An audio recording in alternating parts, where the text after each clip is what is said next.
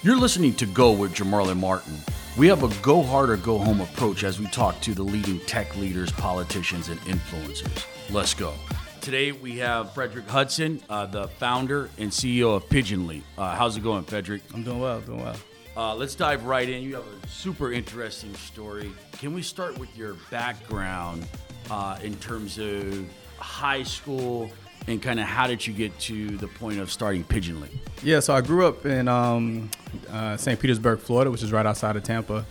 And, you know, just where I grew up at, it was just the drug culture, right? So that was always around me. For the most part, though, throughout St. my... Yeah, St. Pete. Did you guys have another name for it? Yeah, we called it the Burg is what we called it. Okay, the Burg, yeah. So, So, you know, most of that time, you know, I managed to stay out of trouble and you know, stay on the right path for the most part.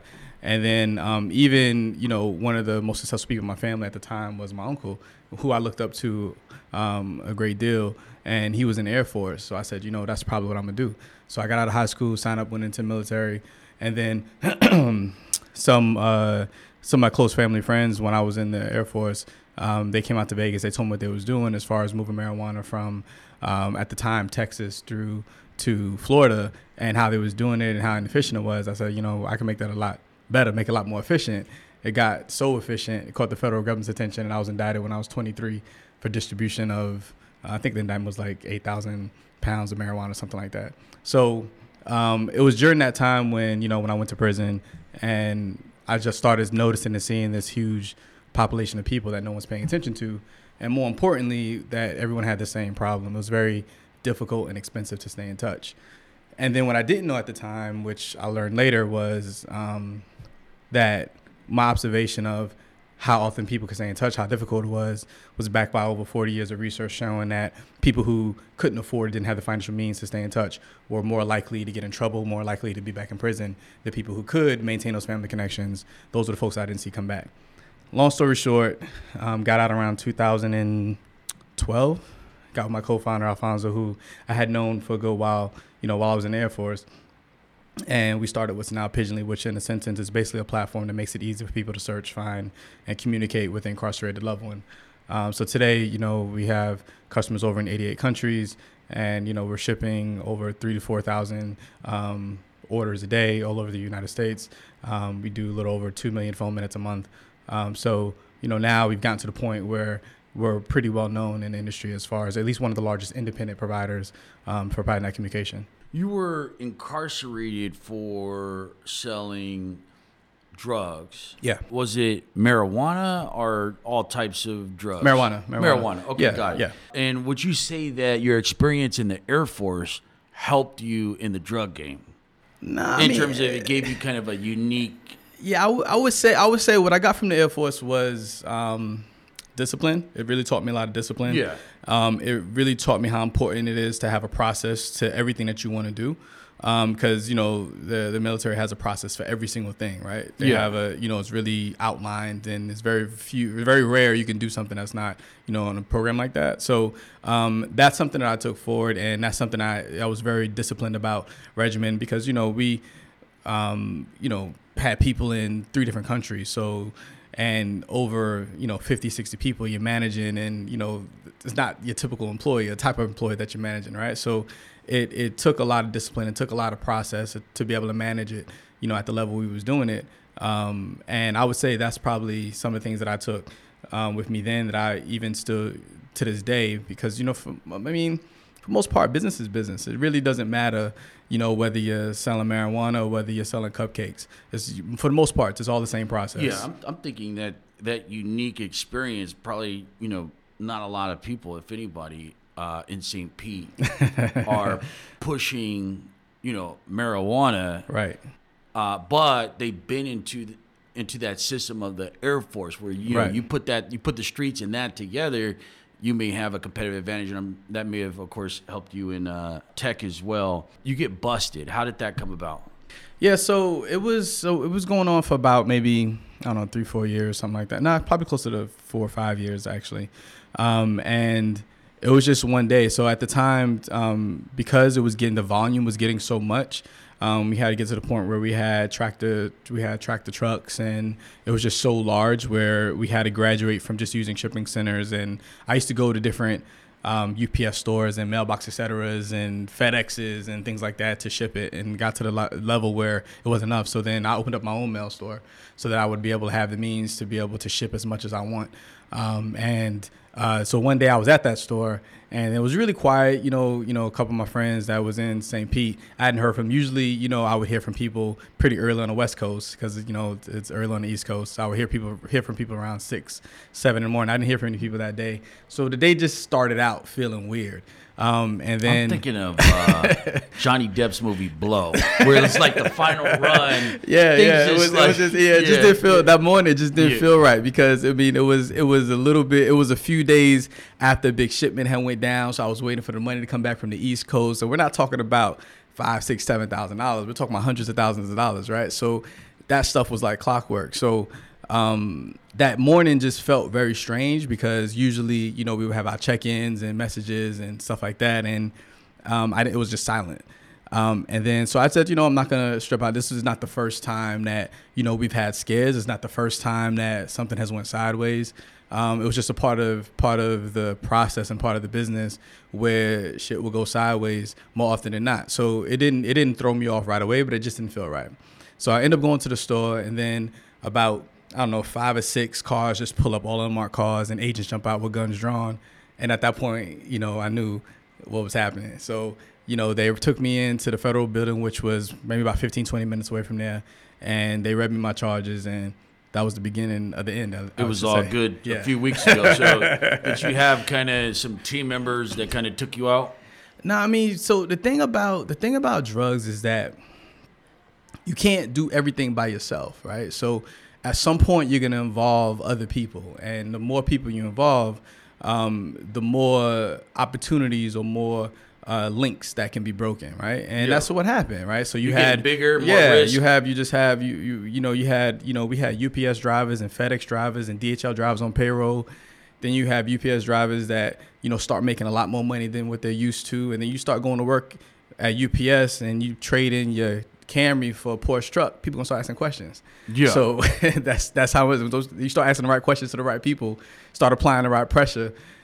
Before you know it, people say, okay, yeah, it's not coming from me, it's coming from there. And then before you know it, I was the last person they picked up because I was far removed. You were the big it. guy. Right, you were the Don. So it was just at the end of the chain. So it's just one of those things where it just went upstream. So okay, got it. So you spent time in the pen, 4 years. What was that experience like? Like, what does the public get wrong about spending kind of years in the pen? It's different. So I can speak on federal because my time was in the federal institution, so which is a lot different than states. But from the federal side, it really depends. So, I went in when I was 23. So because of my age and because of the crime, so one of the things that the government has is if you have over a certain amount of drugs, even if it's marijuana, they classify you as a violent offender. So because we had over, at least my indictment was over 1,000 kilograms, it classified me as a violent offender. So I had to do things like register in Vegas as a violent offender and all those other kind of things. And what that also does is that when you go to prison, they raise your security level so that instead of going to a camp or going to a low institution, you shoot straight to the top and you go to a penitentiary, which is the worst of the worst, right? So you might have 5-6 year sentence, but you're doing time with somebody who has life. So it creates a very different dynamic. But what I will say is one of the things that the way the institutions and just the culture of prison is that everything is really driven by respect. You give respect, but then you also have to know how to demand respect back. And that's pretty much how it is. Were you tested there? Yeah, things will happen. Like, for example, I'll tell you a funny story. So in the room, there's just an open room. You have TVs on the wall, and all the TVs have like radio tuners, so that in order for you to hear the TV, you tune your radio. So first thing you do in prison, you buy a radio, and then you can tune to the radio. You can listen to the music, or you can watch whatever's on the television. So guys that's been there a while, they have spots. So if you don't know what somebody's spot is, and a spot is not distinguishable from another spot. It's just a spot on the floor that this is this guy's spot, and this is where he'll put his chair to watch his show. So when I was there maybe not that long, maybe a couple weeks, and I put my chair in the wrong spot. So I'm sitting in someone's spot. I don't know whose spot I'm sitting in. You don't know the rules. I don't know, right? Yeah. So the thing that's interesting is that everything is segregated. So all the races stay together. So the blacks with the blacks, the whites with the whites, the Mexicans with the Mexicans. There's some Mexican gangs that roll with the blacks. There's some Mexican gangs that roll with the whites and some Mexican gangs that roll by themselves. Because I did it with my time mostly on the West Coast, the gang culture is very, very strong on the West Coast. So And what state were you in? At this time, I was in Arizona. Arizona, okay, got it. Yeah, so institutions on that side of the country is majority Mexican, right? So any conflict that you have, I can have a conflict with one individual. It doesn't end with me. It turns to all the blacks now have a conflict with this whatever group that person came from with all his group. Yeah. So that's what happened. So in the TV room, because me and this guy had this convict, then all of a sudden it was Mexicans against the blacks because of that conflict, right? So that was one of those things where, they put everybody on lockdown and it was all crazy, but it just gets crazy because, and that's just one of many offenses. There was guys, it was just dispute over a washing machine and we had a riot and the riot went on for days. So it's just things it's like that individual conflict is like tribal conflict. Absolutely. Yeah. I mean, that's just how it is. So, and it's one of those things where where you from. So, you have the groups within a group. So if you're from Florida, you with the Florida guys are within the blacks, and then the blacks are just as a whole. Or if you're a Crip, then you're a Crip within the Crips, and then the Crips are within the blacks as a whole, and then that's how it goes. You take this experience and you come up with an innovative solution, Pigeonly. Talk about putting the idea in place. And kind of how far away is that from you getting out of jail? Yeah, so while I was president, what I used to spend my time doing, after you adjust, right? So it takes a lot of time to get adjusted. You're in a whole different world. Yeah. Once you kind of get that adjusted and you kind of get into your routine, whether it's working out, going to the law library, going to the regular library, whatever it is that you do, then you start figuring out how to program. What you call inside, you call it programming, because you have to figure out how to do the time, or else you just lose your mind, right? So you basically set up this program with I'm gonna do this, and do that, and it just uses up your day. And that's how you can get through the day. So what I used to do was, after working out, obviously, and reading and things like that, I would just brainstorm business ideas, and I would just make the whole business model in my head or on paper, whatever I had access to. So I would go through every step from just envisioning how much money I would need to what I would buy, how many people I would employ, and I would just basically, it was just my way of, for lack of a better word, of just mental exercise, just to kind of go through the process of at least what I thought, at least what I understood. The cool thing about federal prison is that what you're also with are with a lot of white collar guys, right? So these are the guys who were at Fortune 500 companies and who are tax evasion, or there was a lot of politicians and things like that. So you get a very, very diverse group of people, when it comes to federal institutions. So I had a lot of people around me that I leveraged for mentors, and they would teach me, not only the language of business in some cases, but also the steps that you have to take. And I would just apply that to all the different problems that I would see. So I've always naturally been good at identifying a problem and building a solution for it. But, a lot of those guys turned to my mentors and how to put a framework around that. And, what is it like to build a financial model, things like that I didn't know before. I learned a lot of that in jail. So, and that's what I did. So I did that for several business ideas, whatever I can come up with. Some were stupid, some made sense, some didn't. But it was all about practice for me. It was all about that mental exercise for me. It necessarily wasn't about actually doing it. It was really about just going through that mental exercise of going through all those steps. By the time I got released, I almost felt like I did that shit already before. You know what I'm saying? So it really went down from the outside looking in. People was looking at us, and they was looking at the speed at which we was getting things done. But it almost felt like I had ran through this and through my mind over and over and over and over for years with different ideas. You're saying that you had Pigeonly in your mind while you were locked up? Yeah.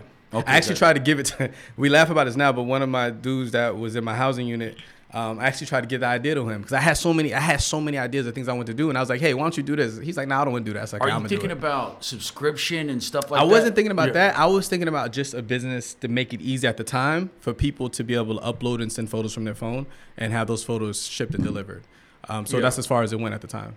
Yeah, what I love about your experience is that we can get into technology and the startup game, and maybe, some people want to go work, use this and go work at Facebook or work at Google or whatever. But we can also solve problems Yeah. that are specific to us, and we can weaponize it to lift our people up. Right. You know, it's not just kind of, hey, get into STEM or get into tech. You know, you can go into the pipeline, the Silicon Valley pipeline, but you can also get into this game and create positive weapons for us, people Right. who look like us. Right. You spend 4 years, Almost 5. almost 5 years in the pen. And how do you feel about white folks being structured to legalize marijuana and then start making billions while there's so much pain and suffering Right. among the black poor who are doing the same thing under an illegal, so-called illegal regime? How, you know, you have a lot of skin in the game on this issue. Yeah. How does yeah. that I mean, make you feel? I think one of the things that kind of shows and reminds you the world that we lived in is the fact that I have a felony with marijuana that prevents me from ever being able to participate in the legal marijuana business. And that's not just me, that's anybody that has a felony. You won't even be able to qualify for a license. So it's what we've seen time and time again where there's systematic and systemic things that are in place that allows one group of people to be more prosperous than others. I mean, it's no different. We don't start on the level playing field. We don't start at the same line. Even if you've never seen a day of prison, if you've never been outside the law in your life, you still don't start off on an equal platform as your white counterpart. It's just not true. Yeah. So it's one of those things where, you know, we, at least for me personally, you know, it makes me more so, you know, one, be conscious of it and then do what I can to be involved in policies and to make sure that I can use whichever leverage that I have and network that I have to make sure I'm in the rooms when these policies are discussed and when those things are happening, because that's the only real way we're going to see change. I mean, there's more to just voting and all that. It's really about putting your money and energy to have people pushing your agendas like what other groups do. And I think that's what we're missing. In terms of like lobbying and special interest right, group, right, yeah. right. And I think that's what we have to start thinking that way if we really want things to turn our way. Because other than that, you know, it's just somebody, you know, that you want, you know, do something for you. But when you think of other groups and you look at other initiatives that have happened, you know, you can pick whatever initiatives that's happened in the past. You know, they had a group that not only was pushing for something, but they're also putting their resources and energy behind that to put that person in the front to say, hey, we're hiring you to get this job done, so to speak. It sounds like what you're talking about is the design of the monopoly board is so much more important than whatever the thimble is doing in terms of. Absolutely. For black people, we're getting caught up on these micro issues. These issues may be important. How someone looks, the gender, someone said this, someone make you feel a certain way. Right. But the monopoly board is based on lobbying, money, and special interest. Yeah. Those are the people Play the game. who are designing the policies Right. and your oppression. According to Eric Schmidt, the former CEO and then the chairman of Google, he said lobbyists write all the laws. So why aren't we? We're just not thinking that way. Yeah, we're just why not thinking. why aren't we focused on that? He's telling you that. Yeah, I think we're just not. And I had no idea we was going to get into all this, but we're just gonna roll with it. Yeah. But you know, it's one of the things that, you know, we started paying attention to with our company is that we realized that in order for us to really be disruptive, I mean, we're going against two multi-billion-dollar organizations that are in our space that basically have the correction space locked up when it comes to communications. And I learned early on. You're talking about the private prison complex. Exactly. Industrial complex. Right. Yeah. So what started exposing me to what we're talking about is I realized that we can have as good as a product as we want. We could have all the investing funding that we need. But unless you have the right people in the right room that's pushing your interests, you're not going to get anywhere. So I'll give you an example. The lobbyists have so much power. It's just you're not going to get anywhere. So I'll give you an example. So over the past 10 years, there's been a huge battle in the FCC when it comes to like phone rate blocking. So basically what these phone companies were doing, these prison phone companies in particular were doing, was that if you was a consumer and you signed up for, let's say, Pigeonly or a company similar to Pigeonly, and that would allow you to save rates allow you to save money on your phone calls, they will block your calls. So essentially what they was telling Jamarlin is that you can't use Sprint, you can't use AT&T, you have to use this provider, because they knew that would guarantee that they would be able to get the most revenue out of you. Yeah. So what we did and what we learned the hard way is that we had to invest in attorneys and lobbyists to make sure our interest was heard, to say, yo, this is fucked up. You should not be able to do that. You should not be able to dictate to a consumer what phone company they can and can't use. So this went on for years. We put a lot of money into that.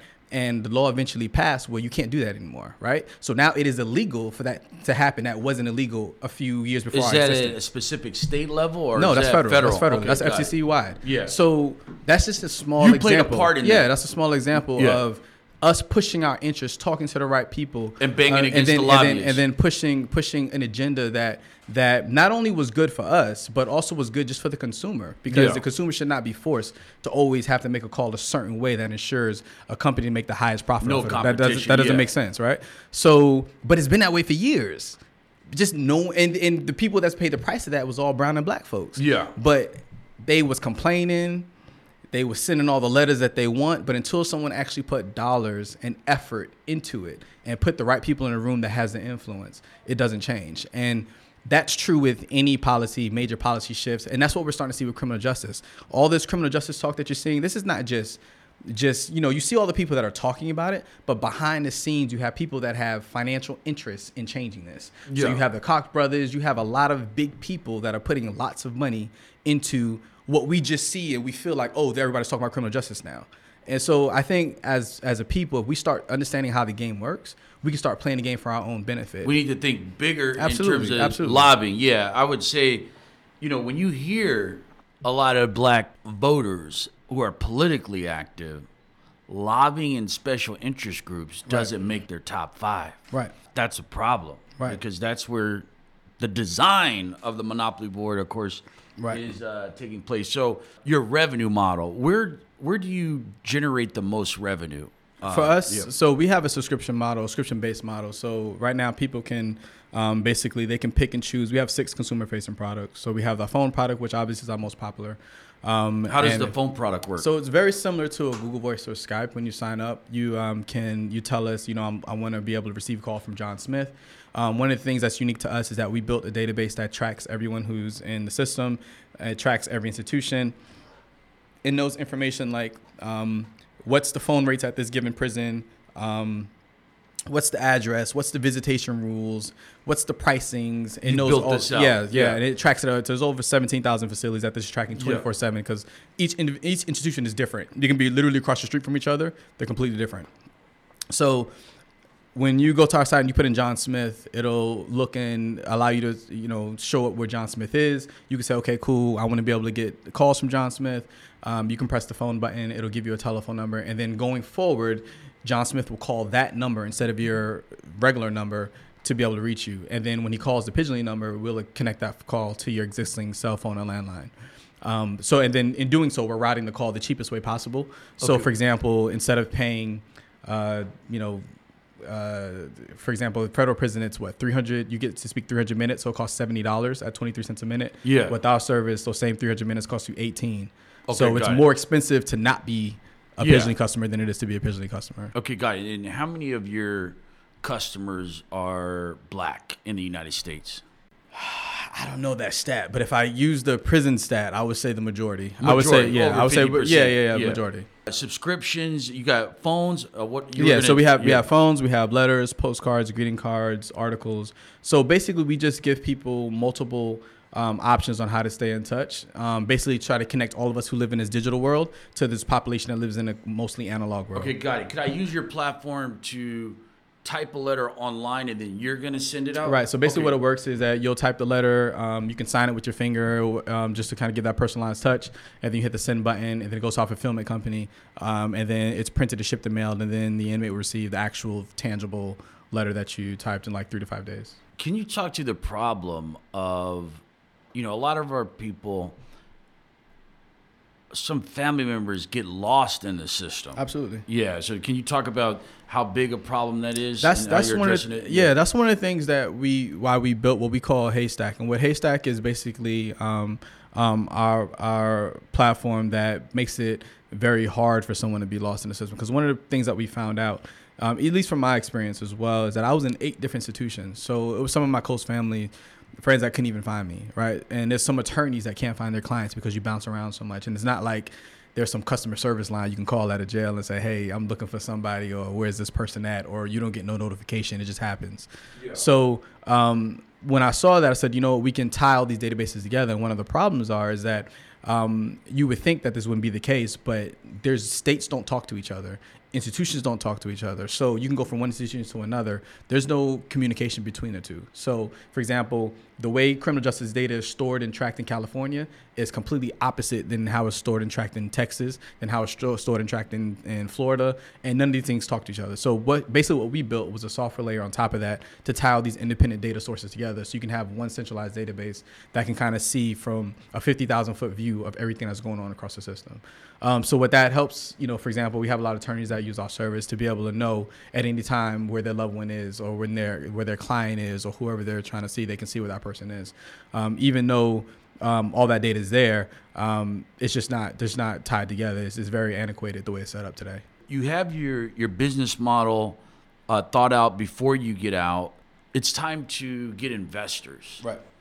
Talk about that process. Yeah, so I mean, when we started, I didn't know what I didn't know. So we first built the first version of what Pigeonly, which was a very basic, ugly, barely working but worked way for people to upload photos, send it. How did you get your first developer? Did you go to Odesk or something like that? It's similar with the freelancer.com. Okay, got it. Yeah. Exactly. So that's what I did early in the game, man. This is scrappy. Exactly. Yeah. So, you went on there, you post a job, and, we got that first person. And I was looking for someone that I can just talk plain English to, because once again, I didn't know the speech. Now I can speak fluent developer talk, but at the time I couldn't, right? So, I had to hire someone that I can just speak in plain English and say, hey, this is what I'm trying to accomplish, this is what I'm trying to build. And then they can convert that into functional specs that an engineer can use to actually build something that is pretty close, if not exactly what you want. Because there's always a disconnect a lot of times between the business parties and the engineering team, or the design side of the house and engineering team. A lot of times it disconnects between the two. But when we had somehow figured out how to get the product done. We got the product built, Alfonso and I, and then I was watching CNN one day, and CNN special Black in America came on, and it was talking about the NUMMI accelerator. At the time, I didn't know what an accelerator was. I never heard of an accelerator. We had talked to a couple people in Tampa about investment, but they was like, Florida, Florida not carrying any weight. They was like, what, you invest in what tech? What do you have any assets? I'm like, what assets? It's software, right? So Florida's low. At least I know at this time, Florida would be super low on tech and high on crazy. They don't understand. They just don't get it, right? So I almost started to give up on that, and we was just focused on making revenue, right? Yeah. So then I saw this thing, and it was talking about Silicon Valley. I'm like, what the hell is that? And then I started reading about it and Googling, and I was like, yo, there's a place where they embrace this, and they're giving people money if you have a tech business. I think we kind of qualify as a tech business. So I started applying to all of them that I could find. I applied to Y Combinator, I applied to Techstar, I applied to NUMMI Accelerator, I applied to everyone that I could find an application for. I even found one, I forget the name of it, they've gone now, but there was one in Tampa that I even applied to, right? They all said no. A few months rolled around, the next class was coming out, I did the same thing again. Did they ever give you feedback, any of them? No, they would just say, no, we didn't accept you. They have, they let you down softly, keep pushing, doing a great job, but whatever. I got to think they're thinking, the market's not big enough. This is some off the wall shit right here. Right. And I'll get to that. I'll get to the market side. Exactly. Go ahead. People. Yeah. So then the second go around, we got a response from NUMMI, and it was like maybe 2 or 3 weeks before the class was about to start. And at the time, I'm on probation. I'm not allowed to leave the state. So I pick up and I leave. And I said, I'll just figure out the rest later. And I'm like, man, I hope I don't get stopped. I hope I don't get pulled over, because I'm going to violate my probation. They're going to send me right back to jail. So I get out to San Francisco to start the program. And then, I would be in a program and I'll shoot back to Florida so I could be around if the probation came around. Eventually, I sent the letter of acceptance that we was getting this program, and I sent to the probation officer, and they gave me approval to travel. And then while I was in Accelerator, I was the only person in Accelerator that had the probation officer showing up at the damn Accelerator house. And, the other guys looking around like, who the hell is this coming, flashing a badge and stuff around? But that was just a part of what I had to go through. So long story short, as we went through that program, at the end of it, we was the only company that had a tangible working product with customers and was making money every day. And it wasn't because we knew that was important to have. It's because we didn't know anything different. We didn't know that. We thought that was the norm, right? Like, so you didn't know, like, hey, I'm messing around and get in a situation, I can lose money for 7 years. Exactly. So we just was doing what we thought we had to do. And basically, when it was time for Demo Day and was time to talk to the first batch of investors that they introduced us to, we stood out because we knew what our customer acquisition costs were. We knew, what our revenue per day was. We knew what our growth rate from week to week was. So we knew what those things were. And it validated that at the bare minimum, if people didn't understand what we were doing because they never heard it before, because most investors, that's what they said. We never heard anybody approach it. We've heard just about every variation of every type of pitch in the world. We haven't heard anybody talk about anything remotely close to this market. We was one of the very first companies to even talk about doing what they're starting to call justice tech and all this kind of stuff now. There wasn't a thing then. Yeah. So people had to at least pay attention to us because we had tangible numbers, and a lot of what would be considered our peers, not necessarily in the class, but just a new company starting out. A lot of them didn't have customers. A lot of them didn't have revenue and things like that. And we had that, right? So a lot of them didn't have a customer acquisition strategy that worked. So people had to pay attention to us at that point, and that's how we was able to secure our first $1 million in seed funding. This is part 1. Tune in to the next episode for part 2. Thanks everybody for listening to Go. You can check me out at Jamarlin Martin on Twitter, and also come check us out at moguldom.com. That's moguldom.com. Be sure to subscribe to our daily newsletter. You can get the latest information on crypto, tech, economic empowerment, and politics. Let's go.